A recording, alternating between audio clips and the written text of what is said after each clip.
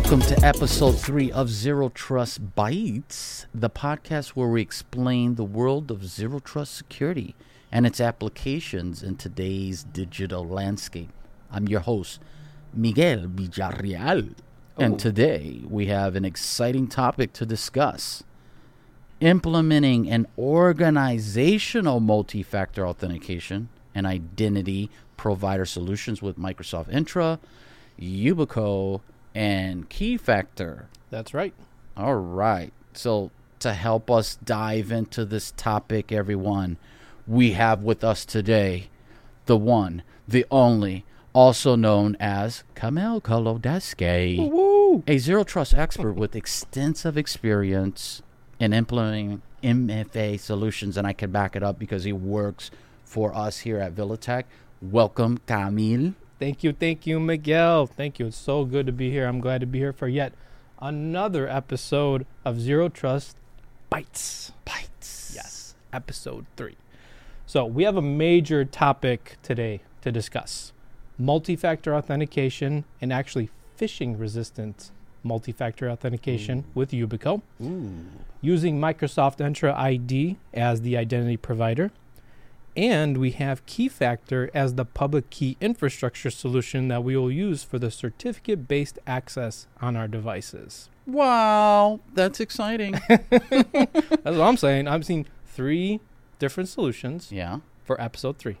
There you go. And that's a lot to unpack. That's right. So I'm excited to hear more about this, Kamel. Viewers, I hope you're excited. Podcast listeners, I hope you're excited because we got a podcast that's off the ground. Right, John? That's right. John is like the most exciting person in the world. We love him. But before we get into the nitty-gritty details, let's give a shout-out to our giveaway audience. Come on now.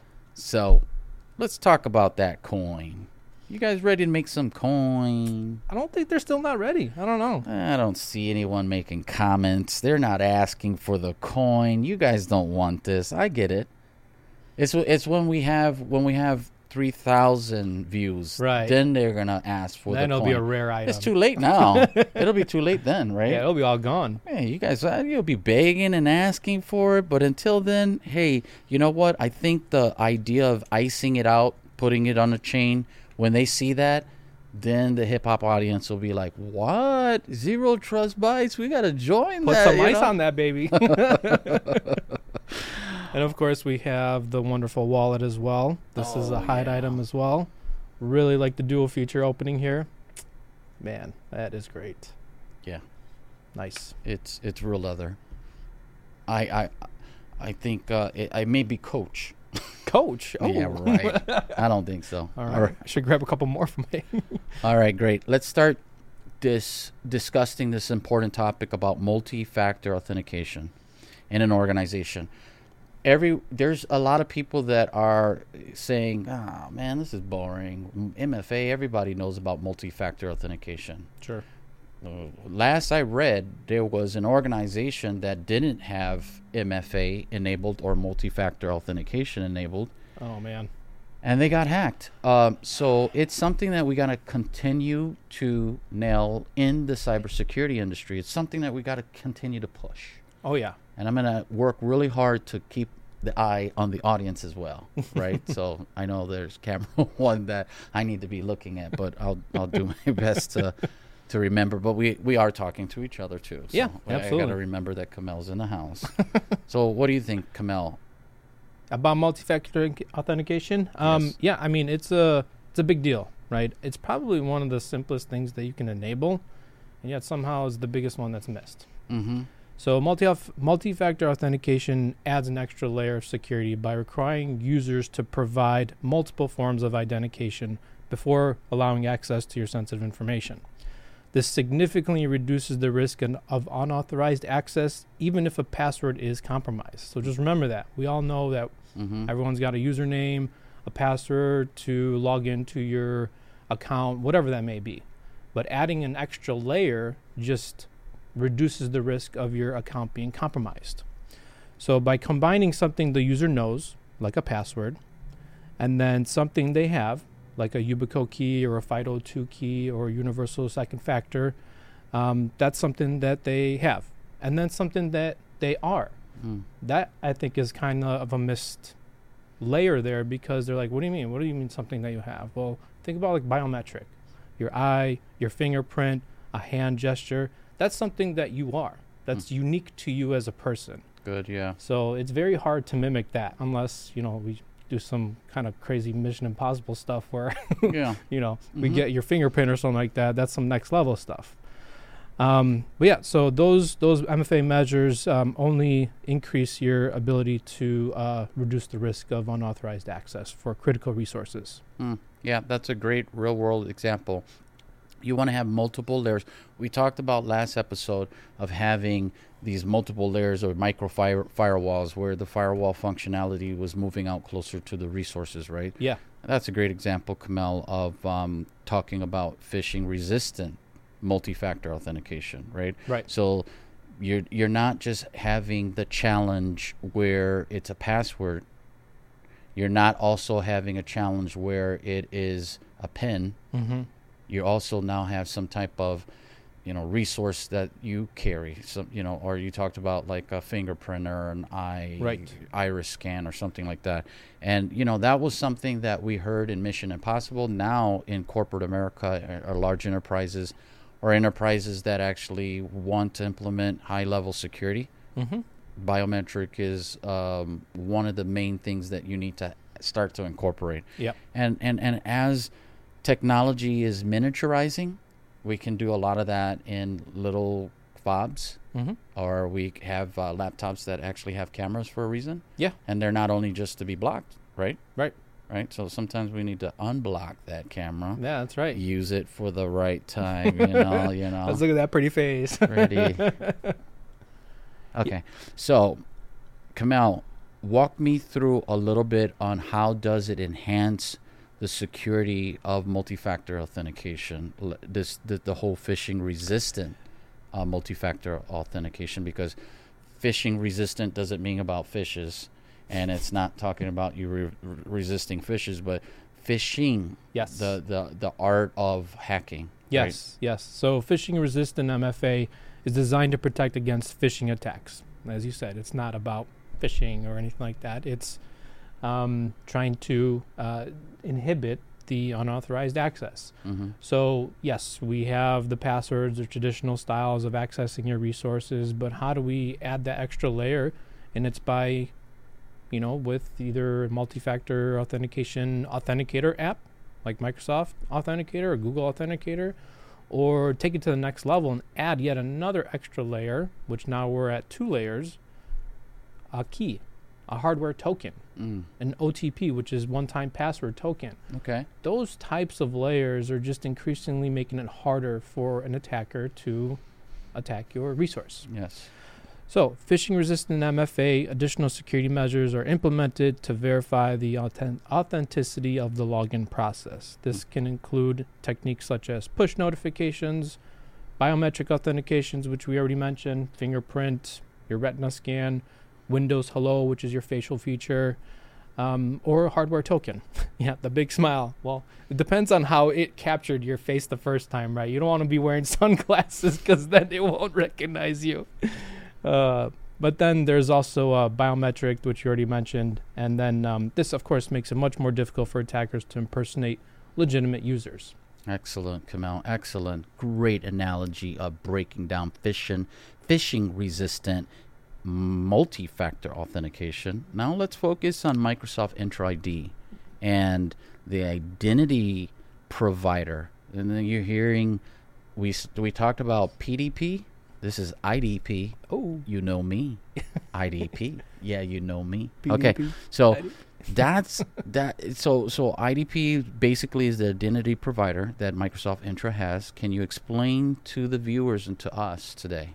Certainly. What is IDP, and how does Microsoft Entra fit into the multi-factor authentication landscape, so the audience can hear a little bit more about that? Certainly, absolutely. So first of all, as you may have known, and for some that you don't know, Entra ID is actually the new name for what used to be Azure Active Directory. Now it's called Microsoft Entra ID. So just want to clear that up because I think there's still some confusion as I have Active Directory. What are you guys talking about Entra ID? They just went through a name change.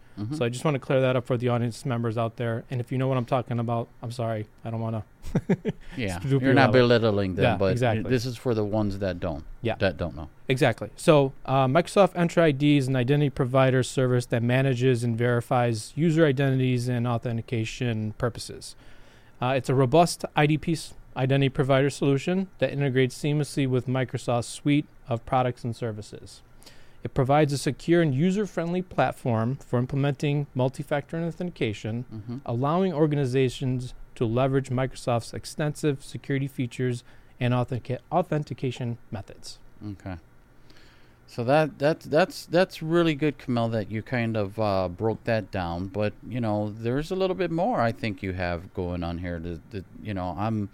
Walk us through a little bit about PKI. Yeah, PKI, so public key infrastructure. We just went through a pretty extensive testing in the lab for PKI with key factor, and it's taken that authentication of multi-factor authentication to yet the next level. Okay. So you want to think about not so good being the username and password. That's very, very weak. What's the next step? Oh, maybe there's good, right? So good is you have password, user credentials, and a multi-factor authentication push notification. Google Authenticator, Microsoft Authenticator. Great. What's the next thing? Well, we have what's maybe better. That's probably doing a hardware token, FIDO2, Yubico key, something we're going to show today as well. Okay. But how can we get to the best solution, the highest security solution? Okay. And that's certificate-based authentication. That's where a public key infrastructure, PKI with key factor comes into play because managing certificates is very difficult. So you want to be able to manage those certificates and scale at large by incorporating certificate authority into your keys. Okay. Yeah. Well, we're gonna show a demo of this, aren't we? Yeah. We do have a great demo. I'm going to be walking through an example of a user authenticating to accessing an Azure portal, where we'll have to have our passwordless deployment using a certificate-based authentication, Yubico key, and I'll walk you through how Structura can help automate all those configurations. Right, because we have massive deployments of this and certificate-based server or CAs out there that, you have to do this for thousands of users. The goal here is automation and orchestrating that, right? Yes. So our goal is to turn that into code. And we're calling policy as code, right? Or security as code. So our goal is to take all of these different functions and all of these different behaviors that we're learning, and rather than clicking here and clicking there, we're trying to market this to a large-scale audience where they have large environments and they need to do this more in an automated format. So that's where Structura does come in. Yes. And Structura will take a lot of these functionalities that you actually have that you can do pointing and clicking or REST API or some kind of Python script or something. But we're trying to do this in a single pane of glass, right? Yes. And we're trying to give them visuals on how they do that. So, Kamel, you want to take it away? Yeah, absolutely. So let's go to the demo, and I'll show you guys how we do this in our demonstration. Kamel, that was a great demo again.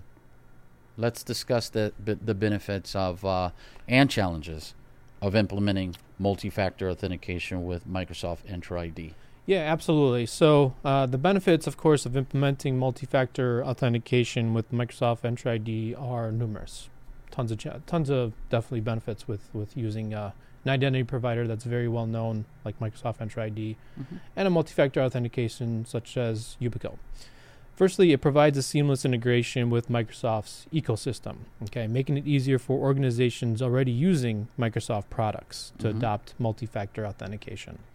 Secondly, Microsoft Entra ID offers a wide range of authentication methods, which we've gone through a couple of those examples already, which include push notifications, biometrics, and hardware tokens, and it gives organizations the flexibility to choose the most suitable option for their users, because let's just remember, not every organization is the same. No. Maybe they won't allow an authenticator, right? Maybe they won't allow some kind of hardware token. Right. We're going to have something different. It's unique to their organization, their use case. Mm-hmm. So, however, there are numerous benefits. There are challenges that may arise during the initial setup, okay, and user onboarding process, which I've seen in a lot of organizations. Okay. As organizations need to ensure smooth transition and provide adequate training and support their employees during that process. It takes a lot of time to train your employees. It takes a lot of time for them to go through that process. Right. So it's like, guys, how can we mitigate that? And it's a very easy solution. Conditional-based access. Conditional-based access. Right? We can implement policies that enforce users to build that multi-factor authentication configuration from the get-go. Mm-hmm. Right? So you're not going to be able to log in to wherever you're trying to log in. Mm-hmm. I'll create a user for you for the first time, the initial login setup. Yeah. You're going to try to log in. You're like, oh, great, I finally got hired by this company. Let's do it. I can log in. No. It'll tell you, stop right there. You need to set up an authenticator so you can have at least one form of multi-factor authentication. Yeah, that's good. Yeah. That's really good. Yeah, so I would say that a lot of benefits incorporate multi-factor authentication, but also when you face challenges, remember there are ways to go about it. It's not just this is going to be a very big challenge for us for our organization if we have, say, 10,000, 50,000 users. And just remember that automation is available. It's there to help you out. Exactly. That's really good. Amazing. Kamel, thank you for joining us today, our podcast video users. Thank you for our podcast listeners. Thank you for our Patreons. No, we don't have any. Not yet. I'm just going all. I'm acting like we got thousands of people, and we're gonna have the YouTube video with the silver plaque. It's all gonna be there. That's you guys right. will get to see it. We're gonna be hot, but until then, I'm faking it right now. But thank you to our listeners. Thank you for listening to this episode. As you heard, stay tuned for exciting discussions that Kamel and I and other viewers, other guests that we're going to have coming on board. But right now, I think, we got 152 activities that we're trying to demonstrate to show the world and the government agency that we can automate, orchestrate, and make life easy for them so they don't have to look for thousands and thousands and thousands and thousands and thousands of engineers. Yeah. The other part is artificial intelligence. I think we need to make sure that we do, I know that's not one of the activities. They do talk about artificial intelligence in the activities, but not at target level. That's more at advanced level. Advanced? Yeah. Is where they start. I want to make sure that we put something in there really nice with automation where they start using artificial intelligence and natural language processing. This sounds like a challenge. I think so. I know that we don't have it in our activities, but I want them to see something. Okay. We're going to automate this. So, Kamel, thank you for the demo. Thank you for everything that we're doing here. Thank you for our team, John, Jose, Jocelyn. Thank you for everything you guys are doing to keep this going. We still got a whole bunch more. And what do you want to tell the viewers as your closing remarks? Yeah, so, before we wrap up, I do have some final thoughts and recommendations for our listeners. Implementing MFA, of course, is a crucial step towards enhancing the security posture of any organization. It's important to choose a robust identity provider like Microsoft Entra ID and educate employees about the importance of multi-factor authentication and how to recognize and avoid phishing attacks. I think that's very important because you can implement all these policies, all these strategies, but what does any of that matter if you don't even know what the heck is going on? We're in this tech field. We're in this industry. We understand the technology behind that's going on. Right. But what if you have somebody from marketing or from sales who has absolutely no idea what the heck we're even talking about? Right. But we need to secure them. We need to make sure that they're secure as well. Yeah. Security awareness training is a very important thing. Really good. Yep. So in addition to that, regularly reviewing and updating multi-factor authentication policies and configurations is also essential to stay ahead of evolving threats because I think both agree that something that's today that we think it's secure is not going to be secure tomorrow. Yeah. I think we're kind of in a spot where we're always trying to play catch up with our attackers, which is unfortunate. But I think we'll get to a spot where we'll eventually become better than them. Yeah, that's our prayer. Yeah. Our prayer. But I think it's also a mindset. So the mindset basically is zero trust. Yeah. We're never secure. We're always challenging, questioning, protect the resource at all costs. Yep. That's the oil, that's the gold, that's the diamond, whatever you want to call it. But always, that's where artificial intelligence is going to play a really big part. I think so. I think humans, there's just so much that we can do. And I don't think that the energy level, I don't think the capability of us constantly looking, I mean, we need to take subject matter experts' minds and we need to put it into the models. Yeah. A large language model that's specifically for SOC. Yeah. We need large language models that are specifically for red team, for a blue team, for purple team. And I mean, this is great. Microsoft and Google and AWS, I gave you a great idea. Make sure if you guys go with this, our viewers will let us know that you guys launched one of our ideas, and I will send you an invoice. I always say PO. We need an invoice. We want an invoice. So I think what's going to happen is you're going to see these models, but are going to be derived and controlled and initiated and implemented by artificial intelligence. And artificial intelligence is going to actually do the job, do the work, and the humans are just going to be there for verification and maybe final gate of control, right? Where the change control, they're the ones that are approving or disapproving. We don't want machines making decisions on their own. Sure. Humans need to be involved in that entire workflow. But that's what I see coming. Yeah, still be the policy administrator in that policy decision point, right? Exactly. I mean, but a human is a human, right? Yeah, we still need a change advisory board, right? Just to make sure that, what is that machine doing? What are they changing over there? They're talking to themselves. They built another language. It's not called SQL. It's not called KQL. It's called JQL. What the heck is that? Yeah. I don't know. They're talking to each other. And now we're locked out. Security. Yeah, totally agree. Okay. But very valid point, because that's something that in the generative AI world that I'm seeing a lot is being able to teach and learn and train using data sets, right? So if you can do a custom set of data sets to teach something about, right, on a specific task, I think your outcome will be much more concise and defined and able to get the outcome that you want. Good. Let's wrap this up, Kamel. Thank you for everything. Thank you, viewers, for joining once again. Kamel, you got any last words?